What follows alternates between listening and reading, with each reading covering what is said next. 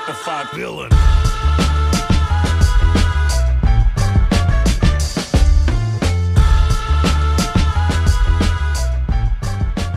Welcome to Cyberdelia. This is David. This is Mo. And this is the technology podcast where we talk about whatever's top of our mind. Today we got a whole bunch of different subjects, but for those of you who are following along, it's now the new year. Happy New Year, David. Happy New Year, Mo. What year is it? 2020. What decade is it? Oh. Not going to catch me with that one. I've probably won errors here. So, New Year's resolutions. I guess I can start. I've got a few, but the first one is I want to use HJKL in Vim because I've always been using the arrow keys, and I just feel I've reached this point in my life now. I'm ready to take that step. So I'm clapping silently for you, David. I'm very happy for you this year. Well, and so in my vimrc file, I actually have those commented, those keys, so that it'll just say, use H, use J, anytime I try to use the arrow keys. And then the other one, and this is the much bigger one, and we're going to go into a little detail about that later, is I am planning on getting off of all my current Apple products. So, what? Yes. So I've got an Apple Watch, an iPhone, an iPad, and I use Mac OS. Where are you going? Well, Windows? No. The Windows subsystem sold you, David? No. Although I will say, Windows, Microsoft is doing some really interesting stuff these days, and I agree. Yeah, it's kind of surprising the direction they've taken in the last few years. Yeah, the CEO change definitely. Satya Nadella, his book on empathy was amazing. Like, I didn't realize that.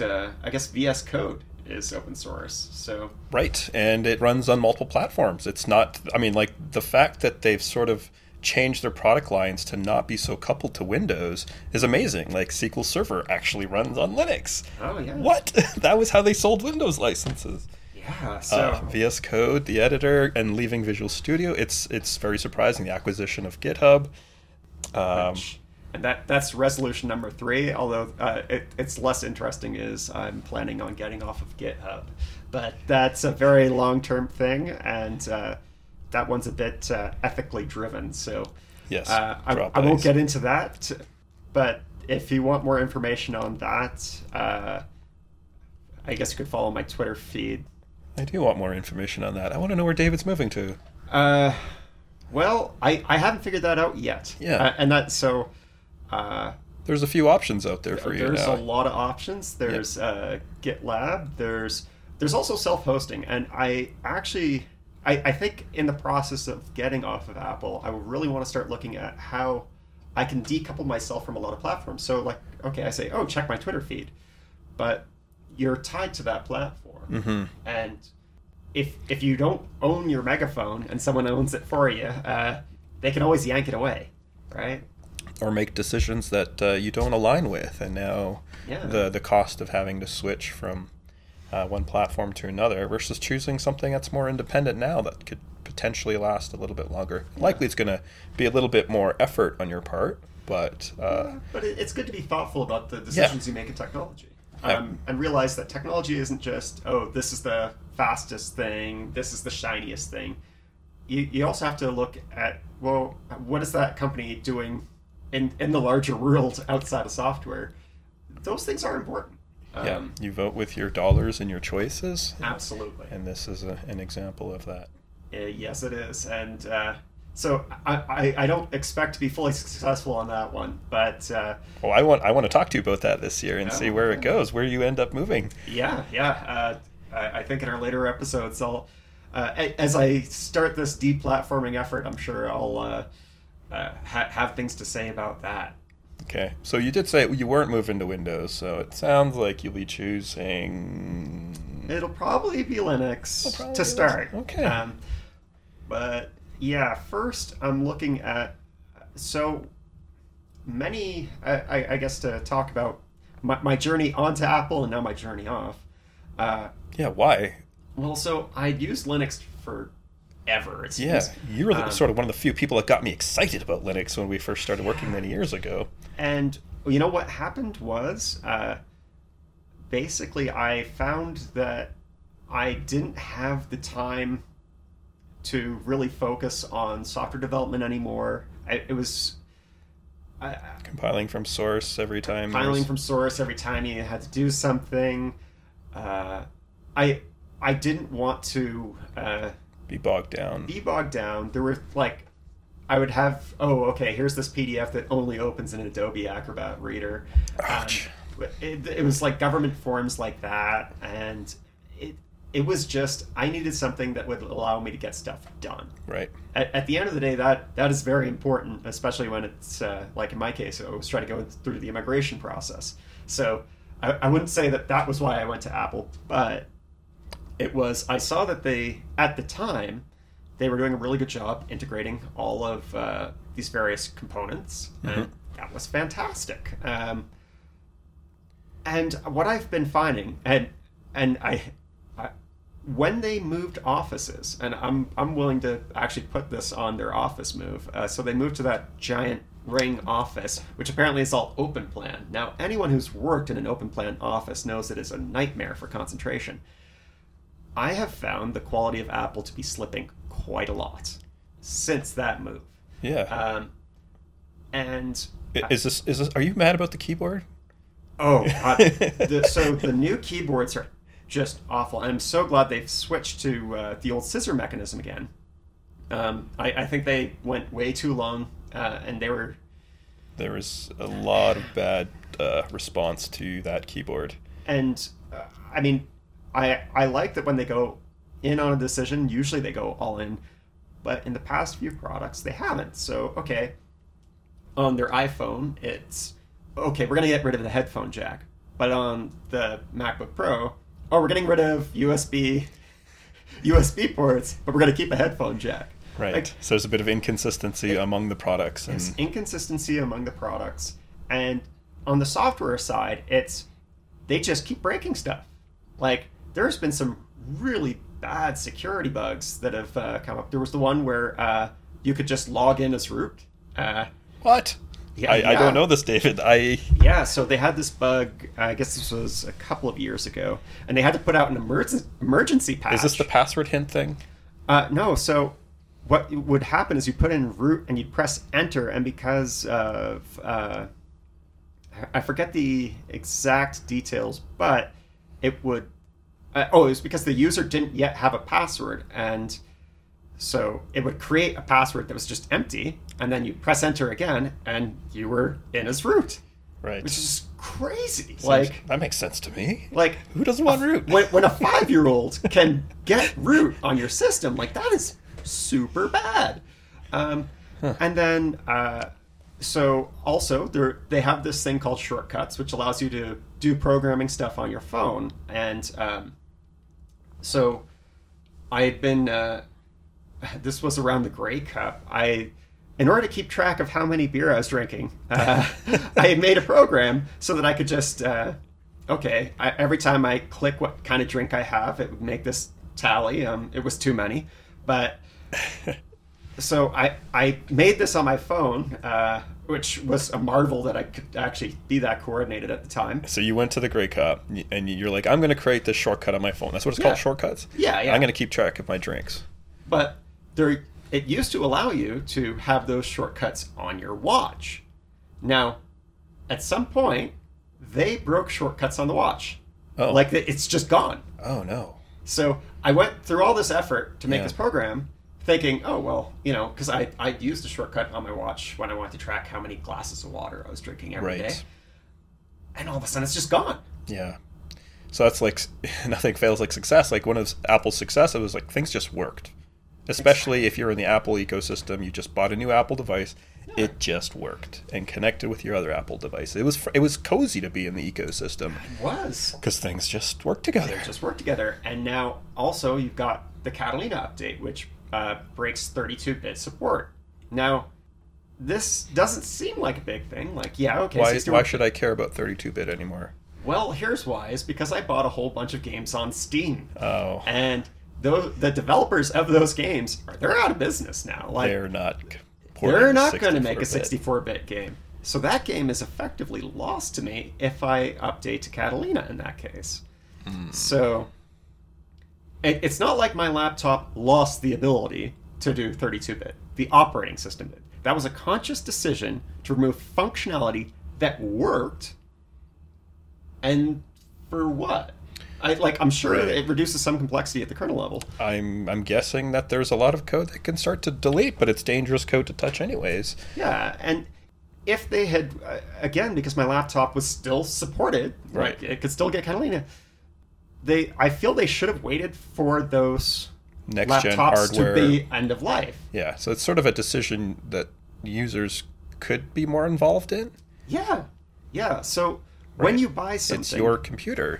If you want to use the 32-bit capabilities, shouldn't you have the choice to do that? Absolutely. Rather than having someone else make that decision for you. And that's they just robbed you of your freedom, David. Yeah, and so the funny that you mentioned that, I ended up reading, I think it was the GNU Manifesto. It was one of the Free Software Foundation things, but they were talking about Freedom Zero, is that you should be allowed to do whatever you want to do with the things that you have bought, like your hardware. Right.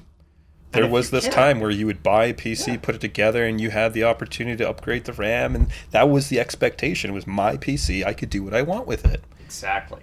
And so, I willingly gave away Freedom Zero and was willing to pay a lot of extra money. There's a premium for that hardware.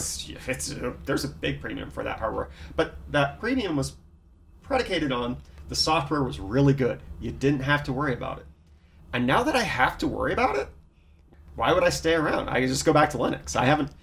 So, there's been some proprietary things that I've acquired over time. OmniFocus is one of them, and I'll be sad to see that one go, and I'll probably end up writing my own. I'm sure there's alternatives and that you could contribute to, but you have the system you want now. I like that, but I also see... So there was another program that allowed for offline viewing of manuals called Dash that was really good. Oh, yes. For lots of different programming languages as well. Yes. Yeah.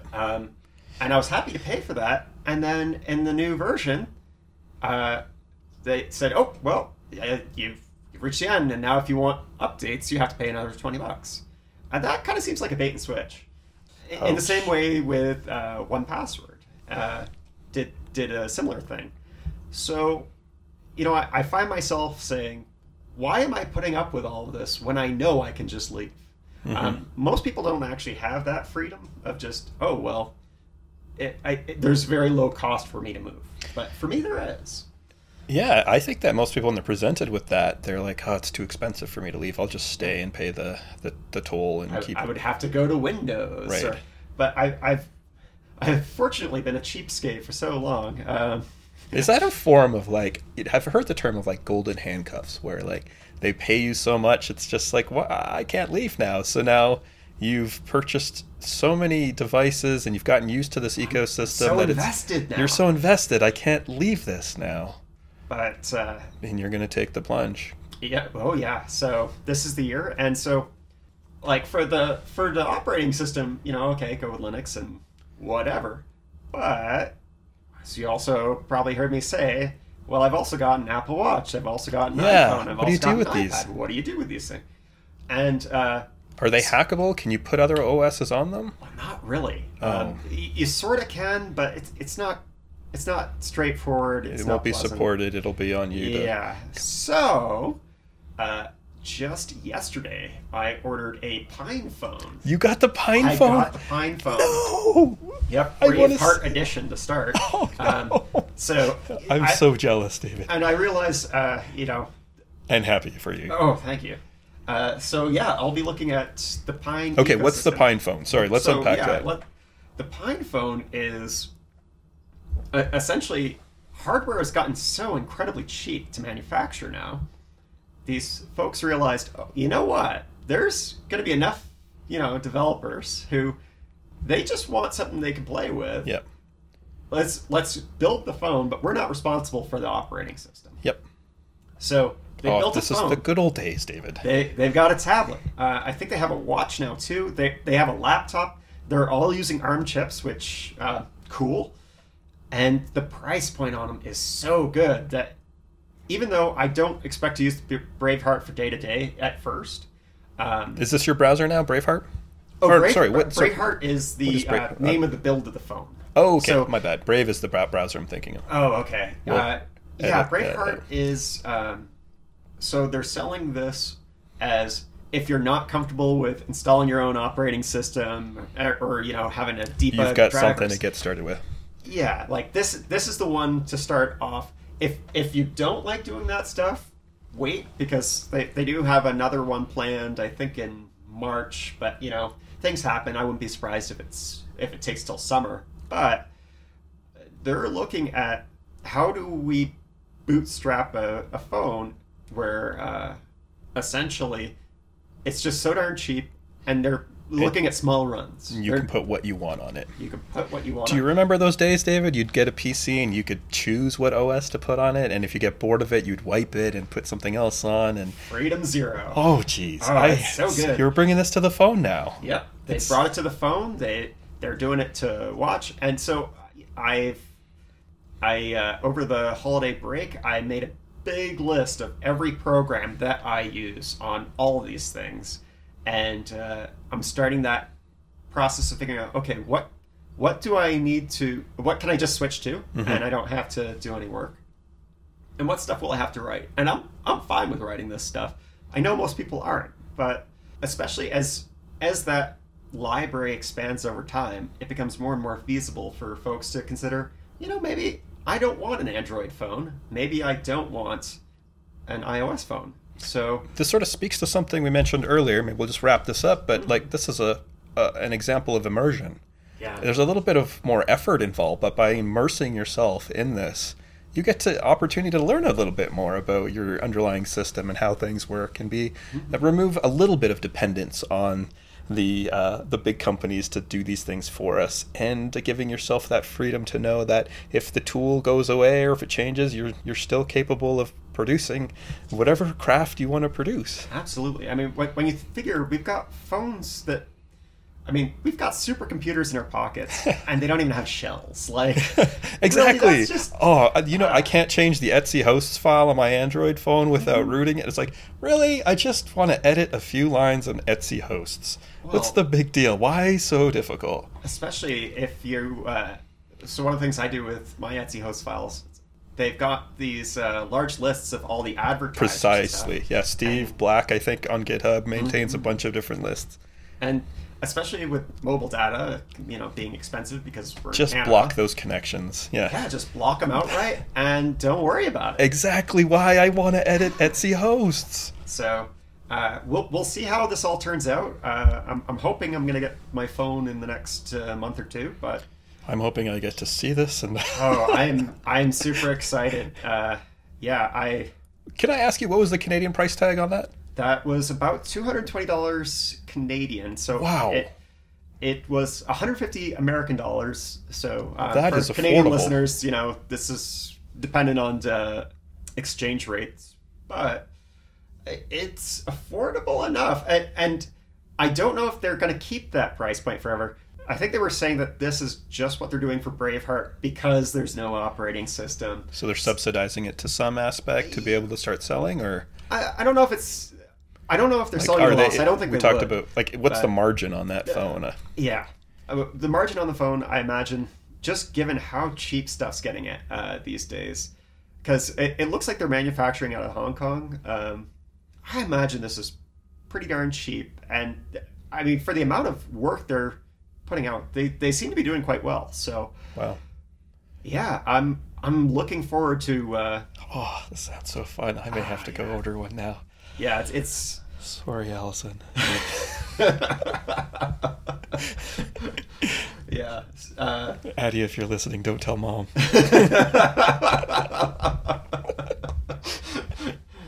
Yeah. So, and it's a shame because I've got a new iPhone, and it does have some neat features, but it's so darn hard to.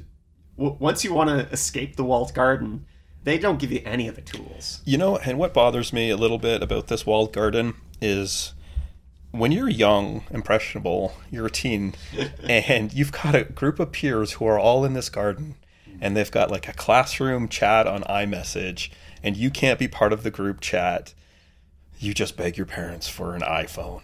And then you get on this iPhone, and now you're sort of at a young age vendor locking. You're growing up in this world. You don't even realize that these freedoms exist of being able to build your own phone, put whatever OS you want on there, and having the ability to do what you want with that device, because you're just thankful that you get to be part of the social club called iMessage, and which is not cross-platform, which only exists in the Apple ecosystem, but there's so many better options. Oh, yeah. If I try to tell someone who's using Apple to just give Signal a try... Oh, Signal's... And they're like, well, you can't make Signal the default SMS app. iMessage Messages app is the default SMS app. You're not allowed to change it in iOS. So there's one other thing that I really kind of want to make an open source version of. Very fortunate that I was one of the few people who gave BlackBerry 10 a try. And it had this amazing thing called the Hub. And so Twitter messages, Signal messages, Facebook messages, all of this was just in this nice unified view. Now, like, I look at my iPhone and I've got, like 8 or 9 apps to talk with 8 or 9 groups of friends. Right. That's ridiculous. And I don't, the notifications is really not fine-grained in iOS. Yeah, something like the Hub again would be wonderful. I'm fine with putting in that extra effort to have something that ideally is something I can keep using the rest of my life. Sort of like Vim. Right. Every time you change languages, do you want to learn a new IDE? I got tired of that after the first couple. Man, so did I. And we'll talk a little bit more about that after the break. Vim. What's a Vim? What's a VI? What's a VI? Oh, man. Do you V? How do you spell V? Yeah. Well, I guess to start off, I kind of want to explain why I suddenly looked at Vim again. So I've been a long time Vim user, and essentially I finally got saddled with a project of upgrading this code base. So from Terraform 0.11 to 0.12. Fun fact, there's parts of the language which are not forward or backwards compatible. So I'm guessing the version numbers aren't Semver then? No, they are not. Very much not. And so I had to go through the code base because there were some things that, the upgrade tools couldn't just change. Like, oh, okay, you have to flatten this array and all that. But how do you do that over a code base that measures in, tens of thousands of lines of code? Like, that's a lot of work. And so what I ended up doing was brushing off my old Vim script skills, which just languished, and made it so that I could quickly go through a file. I would just do a search on all the arrays, hit the keystroke, and then it would magically add the necessary bits to that code. This wasn't a straightforward regular expression change. So if it was that, you just write a script and walk away. But when it's, that is a proper array. This is an array of arrays, and it needs to be flattened. So you're saying that these changes required some form of semantic analysis to be able to convert it from the old version to the new version, and so it wasn't a straight substitution that you could just apply across this code base in order to do the upgrade. And if I had a few weeks, I would have just written a compiler to just parse the language, take the AST, emit the new version of the language. But I didn't have that. I had a few days, so it came down to Vim script and time, which not the best way of going about that project, but in the process of doing that, I noticed that, oh, hey, new Vim. This is really cool. And new Vim. Yes. We're not talking about Neo Vim. We're talking about... No, just so Vim 8.2 just got released in December. And basically, if I could suggest one thing for any Vim users who are curious as to why this might be exciting, there is a demo called Killer Sheep. So yes, I remember you sent this to me, and when I finally got to my computer to run this, I was in shock. I was like, should I be excited or confused by this? Well, I didn't know Vim could do sound. Neither did I. I was like, why am I playing a game in Vim? And where are these pop-ups coming from? Yeah, so what's been happening since 8.0 is they've started looking at how does Vim actually utilize things outside of Vim more effectively. So what that essentially is looking at is the language server protocol. So this is something that's still fairly new. LSP, yeah. You told me about this. What is LSP again? LSP is the language server protocol. So essentially it's this JSON RPC mechanism that your editor can talk to a language server. Which is sitting outside process in another process somewhere. Outside process, just hanging out. And it can give you details about the language. It can give you details about the program. And essentially what it boils down to is, so this was developed by Microsoft for VS Code. Interesting. It means that for a language developer to all of a sudden get into a whole bunch of editors, now they don't have to learn the quirks of each editor and how to give all the details. They just create this server.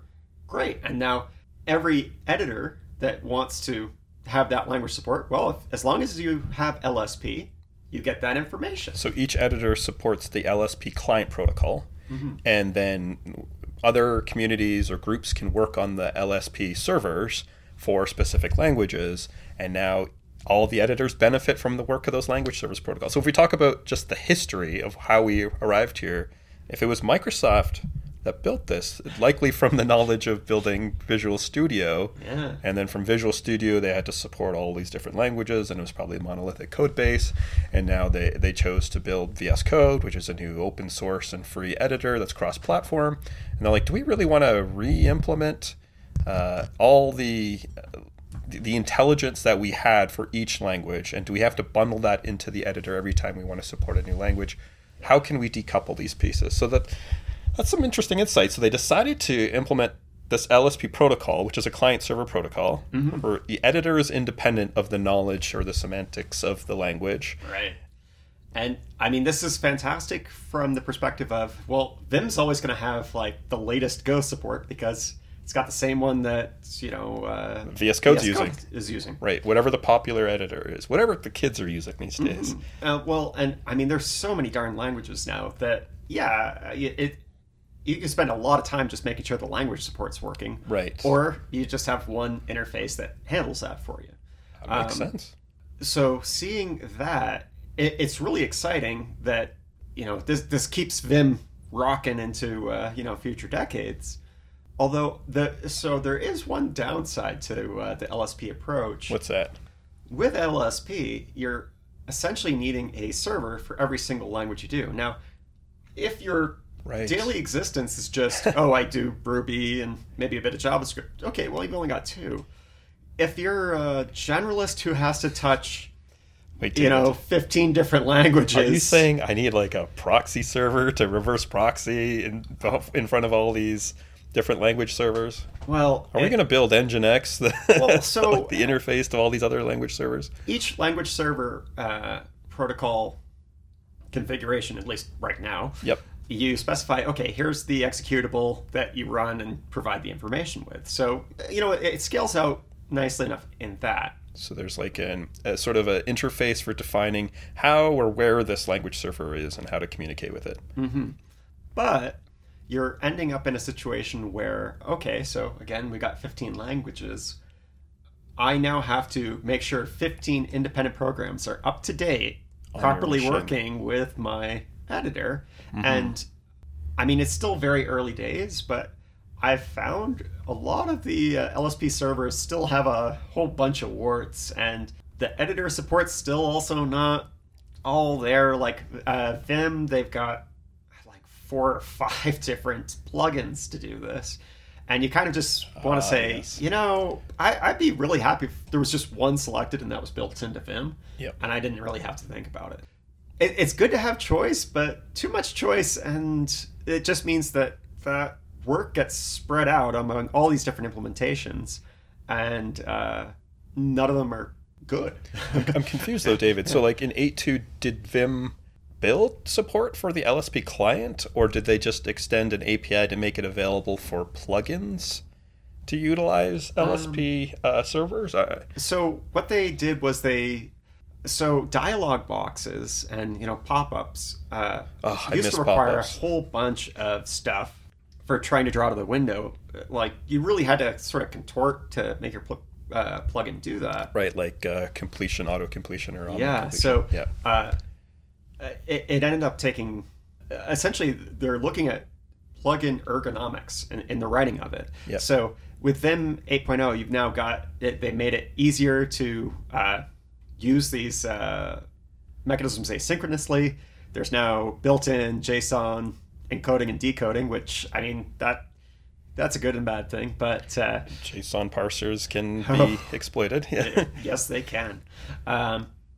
So async sounds good, because I remember, hitting tab or Control X or Control O and then just waiting, and my editor would block doing whatever synchronous process it was doing. Eventually got rid of the auto completion because it was too slow for me. So now that they've at least made it available, like the ability to run these as async processes or threads or some mechanism. Mm-hmm. Like, it's exciting to see a lot of that get into place, because that's, as I said, it keeps Vim current. Yep. But it does also, I worry that if Vim relies too much on external ecosystem stuff, it's very hard for people to start up and like be masterful in Vim, as opposed to someone who knows, okay, these are all the plugins I need. At a minimum to be... At a minimum to really enjoy be efficient, right. There was a time, I hate to admit this, but I used to use VisualStudio.net for my development, and you could not use VisualStudio.net without installing ReSharper. Mm-hmm. Like, it was just, okay, you install Visual Studio, the next thing is you go purchase a JetBrains license for ReSharper, and you'd run that, because that's the only way you could actually do any efficient programming in Visual Studio. So I think this is sort of what you're saying with Vim. Is like, you can't just download vanilla Vim without having some knowledge of these other plugins to install to make it useful. Is that sort of where you're going? That's sort of where I'm going with that. Yeah. And so again, with the language server protocol, it's okay. We're now removing responsibilities from that editor, which again, if you're already sort of set up, it's great. Yeah. But for newcomers, it's, I need to do all this work just so I can, right, get semantic details about my program. Right. So, which includes like auto completion and the little pop-up window with selection. Oh yeah, but yeah, seeing so over the break, I cracked open the Vim manual because it turned out my Vim knowledge it basically kind of stopped at 7.0, and it turns out they added a whole bunch of great stuff. You cracked open the Vim man. Any idea how big that manual is? Well, so there's a PDF for Vim 7.4 that's 3,100 pages. That's a light read. Yeah, it's a quick read.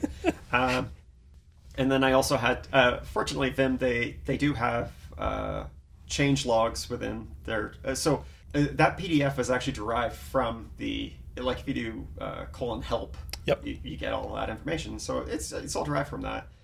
And you can just see, okay, show me what stuff was added since 8.0 release. So you can diff the Vim help you from versions. Nice.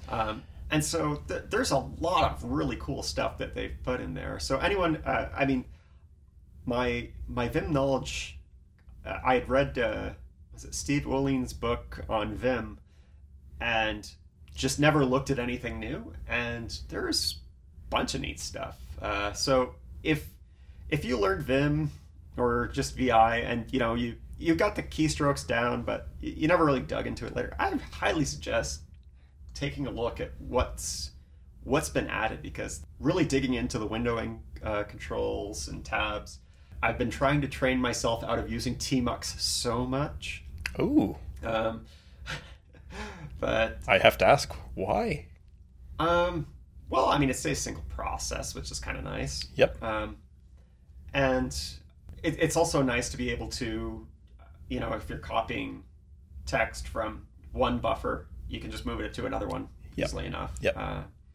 One thing that they added in Vim 8.1 Yep. was so I can backtrack here a little. There's always been a complaint that Vim is too complex, the code base, and it used to have 16-bit DOS support.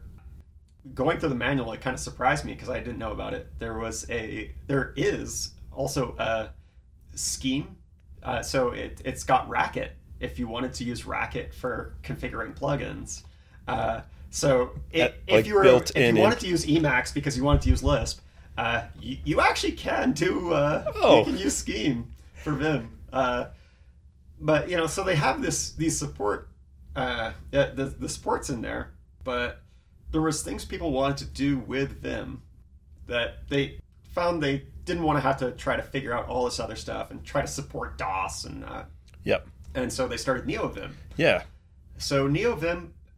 I'm so confused because NeoVim's come up on my radar several times. I haven't made the switch. I'm still on vanilla Vim with my VimRC, but why? Why are people switching to NeoVim? Well, so NeoVim had a bunch of things which were really cool. So one of which was you could actually open up a terminal within your Vim, so you could run something and. Oh, so you can open up a buffer and it's effectively a shell that you can run commands in without having to run like a command window. Exactly. And switch back and forth. I see. So that's now in Vim 8.1.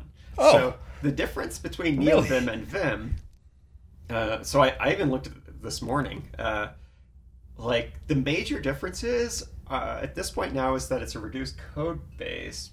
And I mean, I don't want to say that's the only thing. They do have...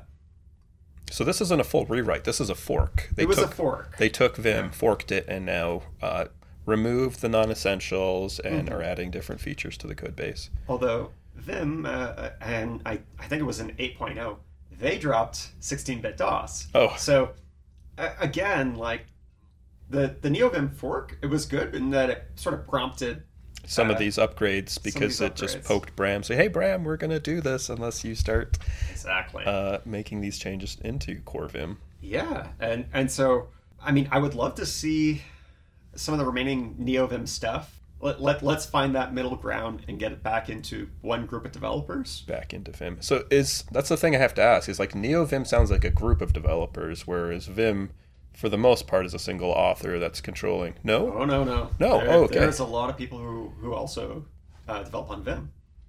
So, that's good to know. So there is actually a community that's... We're not talking about just one committer who's sort of dictating the direction of Vim. And I mean, especially with the changes in the 8.0 line, again, the need to maintain a fork is reducing. So... Right. If we could unite that effort into one code base... That would be great to see. So NeoVim sounds like a nice place to go experiment with ideas. And I think what you're saying is like if we could take some of those ideas that have been useful and bring them back into core vanilla Vim, then we benefit from both distributions. Yeah. And so another thing, it's not a fork, but a distribution. So we were talking about how you have to maintain all of these different... plugins and for language server protocol, right? And match parentheses plugins and stuff like that. So there's a thing called Space Vim, and it's a Vim distribution. Why does this sound familiar? Well, so Johnny comes to mind here. Johnny comes to mind. Johnny, what are you doing? Our friend Johnny, who is a Emacs aficionado. Ah, yes. So there is Space Max or Space Emacs, something like that. And what that does is it's essentially an opinionated editor where they've already got all these plugins put in, and they keep it as one nice sort of complete bundle environment. Yeah. And I think if I were to start out today and say I want to use Vim, I would start with that because someone's already thought about a lot of the ergonomics, and when you're coming from a place of you don't have expectations of your editor. Awesome. Right. And like when you're getting started, in some ways you have to be a risk taker to jump into Vim. It's like you're jumping off the cliff and you're not going back. You just have to commit. Yep. It will take you a few days to learn it, but... Days? David, your skills outweigh okay. It will take you a few days to actually do something useful with it. It will take months, years to actually get proficient. Right, and once you do, I don't know if I could go back. No. The keyboard ergonomics of Vim are fantastic, and even the Emacs camp, they have this thing called Evil mode. Evil mode, which it tries to do all of the Vim keystrokes in Emacs. It's like 99% of the way there, but the escape key, I was never able to get quite working. So right, all these different editors or IDEs have some sort of Vim emulation mode now to mostly steal the navigation, which is so nice. It is keeping your fingers on home row and David, we're gonna have to disable your up, down, left, right arrow keys in your VimRC because they're gone. They're gone. Good. Yeah. Except in insert mode, I might have to come up with some other way of using HJKL in insert mode. The Vim keystrokes, yeah. Once you've got that muscle memory, it is so good. And there was a talk I saw online where this guy had built his own editor. And he started going into this, thinking in terms of you've got hand tools and wizards. And so a wizard, it's like, oh, it just does the thing. And that's great if you it's always doing through thing. It and it does something and makes it work. Whereas something like Vim is more along the line of hand tools, where, it takes you a while to learn how to use it properly. But once you've got that, I mean, it's almost magical to watch. Like, you become a wizard once you know how to use the tools. Yeah, it takes 10 years. Yeah, and, after you don't learn years, it all at the beginning, and you sort of pick up more and more and steal from other people's dot files. And your Vim becomes yours. Mm-hmm. Yeah, it's been really fun jumping into the parts of Vim that I just either forgot or never really learned in the first place. Yeah. And I highly recommend anyone who really wants to learn how to use the hand tools well. There's a thing called Vim Golf. Oh yes, Vim Golf. This is where you have to solve a problem with the fewest number of keystrokes. That's correct. I remember Vim Golf. This was a long time ago. It's still around. Of course it is. As far as I know, it's still around, and I got very good just doing those Vim Golf exercises. Yeah. So I would look at that. There's other fun Vim stuff. Like, I think there's some online games which use the keystrokes. It takes 10 years to master, but man, it is so worth it. Especially just the normal mode navigation. Once you sort of get into the mindset of understanding like how a modal editor works and switching modes, rather than, in most editors today is just you're typically in insert mode, right? And you have to escape that. Well, and when you want to do little things, so especially for writing books, it's really handy for things like, I just want to change this one sentence. Okay, well, you can do CIS. Change inside a sentence. And it will do the appropriate things. And then repeat. Repeat. Yeah, there's so many things like that, which again, you pick up over time. Right. And eventually, when someone says, we need this thing in an hour, you can actually just whip that up. Which, again, if you're overly reliant on wizards, it's kind of hard to accomplish. Yeah, one thing I also really enjoy about Vim is that when I want to learn a new language or tool, it's like I don't have to learn the language as well as the editor or IDE that goes with it. Like once I'm comfortable with Vim, and writing a new code in a new language, it's like now I can just focus on the language and not worry about which IDE do I download for this thing so it gives me IntelliSense and auto completion so that I can click and code. And having that freedom of knowing that, look, I've learned my editor, I just know how to use it. It's going to come with me wherever I go. It's going to get better with me as I go there. It's very comforting to know that I've always got that safe space. And also jumping onto a foreign server, for the most part, like if I've got VI, it's not going to be VI improved, but it's enough to at least allow me to do whatever I need to do there. So it's comforting to know that it comes with me because it's bundled into most distributions. To your point of you can take it anywhere. It's one of those skills. It's like learning how to touch type. Like, you don't realize how long you can go without really nailing that effectively. And so I've seen people who they're experts at C++. They could tell you every little bit about the language, but then you watch them type, and it's just it's so painful to watch. Oh yeah. Like, I think that's what got me hooked on Vim many years ago, was watching a wizard coding on Vim. I was like, oh my god, what's happening right now? All these lines are flying by. This person is a wizard. Like it just, I couldn't believe it. And I asked, like, how did you? What are you using? And they're like, oh, Vim. And it just started with trying, I think at that time was Vimperator and Firefox. I'm like, okay, I'll try the navigation. And you just pick up one little piece at a time and keep going until you decide, you know what, I'm going to use this for my editor for this specific task. Whenever I have to edit a build script, I'm going to use Vim. It's going to be really exciting to see what editors do in the next decade, just from this language server protocol, because now we're thinking, again, once you've removed I have to understand all the language bits and all that, you're focusing on what's the best editor experience for my needs. And I think there's going to be some new editors. I think some editors are just going to fade into obscurity. Like, even if they have LSP, I mean, what ergonomics are you providing that's better than something else, right? Yeah. So the KDE Kate editor, like, they just added LSP support as well. Kate. Why does this sound familiar? I've never used Kate, but I think it's come across my feed recently. Maybe you put it there. No, I might have. Yeah. So, I'm looking to see a whole bunch of new editors bloom from this development. It should be really great. So. I actually want to thank MS, because they could have done the old school MS way and just bundle it all into one program, and whoever those engineers were out there that decided, hey, you know what, let's think about this in terms of the bigger picture here, because we don't want to have to re-implement this every time we want to do a new IDE, editor, etc., whatever. How can we be a little more forward-thinking? And it sort of made things better for the entire editor community by introducing this. So it's good for them, it's good for everyone. Right, yeah, that's great. I like that. So we're just going to head into a quick break, and we'll be back. So, Mo, what do you think when you see a forked project, like something like NeoVim, or I'm trying to think of many other forks. There was the OpenSSL, LibreSSL fork.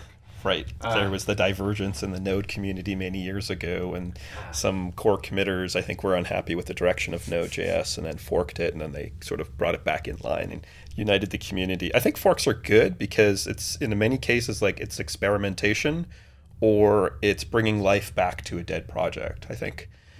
And so if you can build a community of maintainers or people to bring life back to a project, or even just experiment with different ideas that can then influence the original project, it's a great way to do it. I mean, that's one of the benefits of sharing ideas and contributing to the greater body of knowledge. Like, here's an idea I have, put it out there as source code, fork it, and see what you can do with it. And if we can unite those ideas in some way to value the core distribution, that's great. Or if the core distribution is abandoned and it's not as good as the new distribution, then that sort of organically takes over as your choice. So I think forks present more options. And too many options can be daunting in a way. Like, you can go through I know I myself, if I have too many options to choose from, I'm like, I don't know what to choose. How do I evaluate these options? How do I choose? I'll just make decisions based, in some cases, based on time and need. Is like, okay, which one's more likely going to get the best support, and who's gonna win in terms of like helping me resolve issues. But I love the idea of forking ideas and evolving each other's ideas. So there's the idea of standing on giants, and that's kind of what forks are. But I mean, isn't there also some downsides to forking a project? Like, how do you deal with? Okay, so you've forked something and you've got this, again, OpenSSL, LibreSSL. They forked OpenSSL, and they found that the baggage that they were carrying around is really quite a bit. I think that's sort of an advantage, too, because you bring life to a project by a new set of eyes.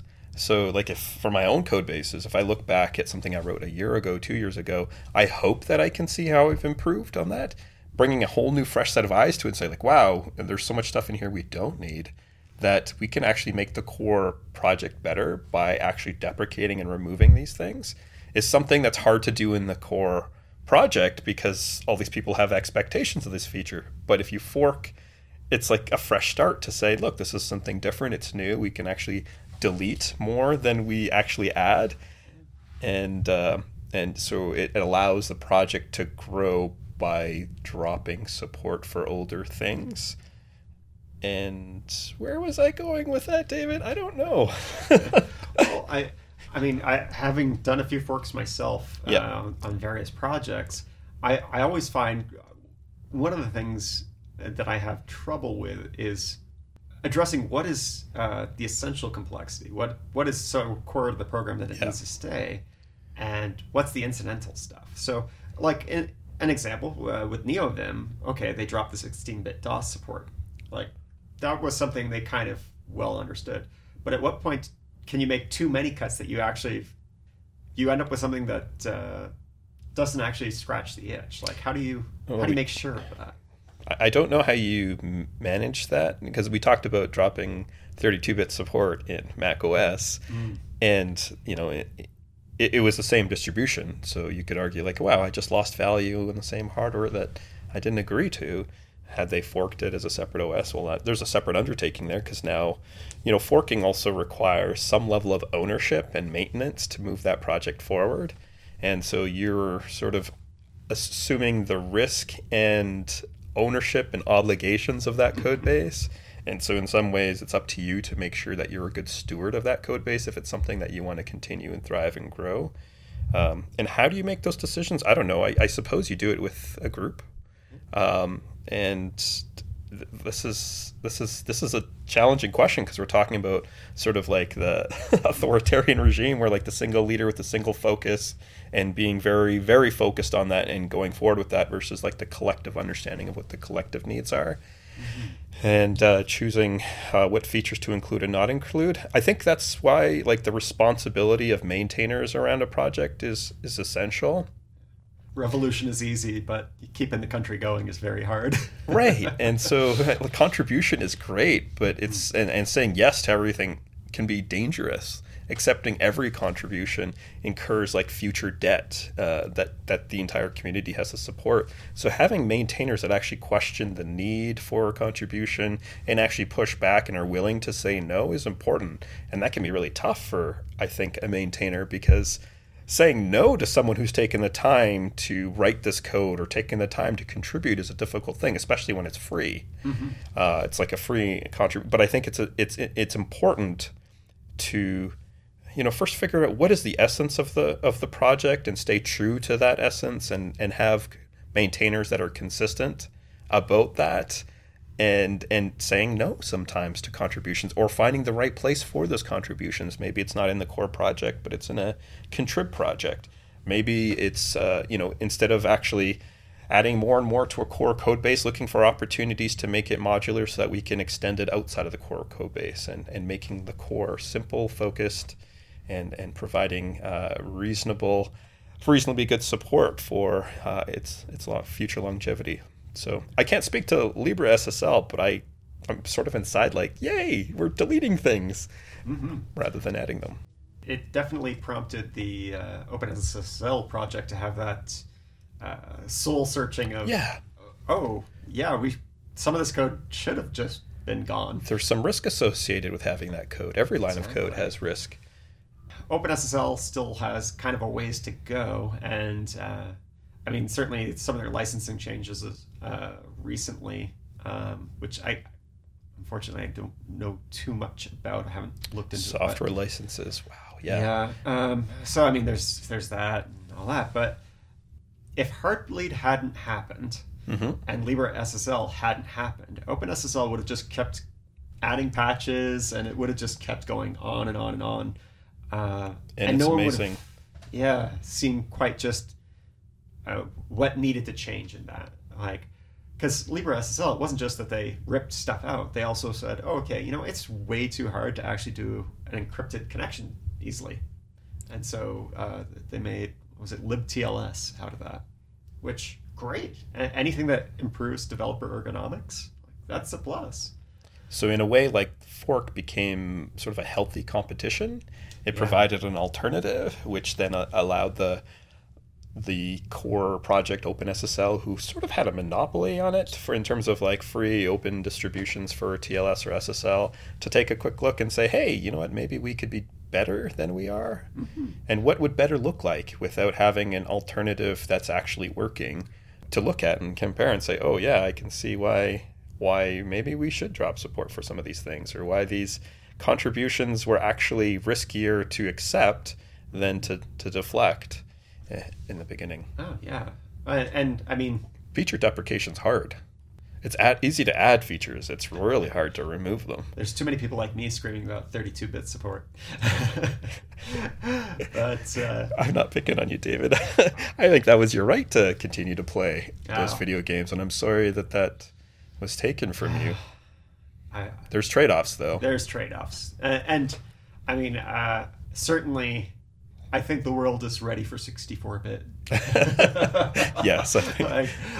I'm willing to admit that my retro gaming enthusiasm is sometimes a problem to the established order. The part that was, I think, difficult is that you didn't get that choice. And having that choice is important. And that's where a fork provides options and that choice. And now you can be part of that choice as opposed to understanding the decision that was made for you after the fact and trying to be okay with that.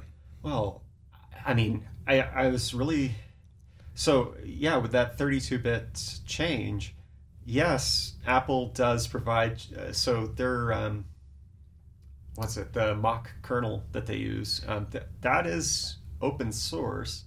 But you can't just say, oh, you know what? I'm tired of Apple's changes. I'm just going to replace their kernel with one that I built myself, and it'll all keep working.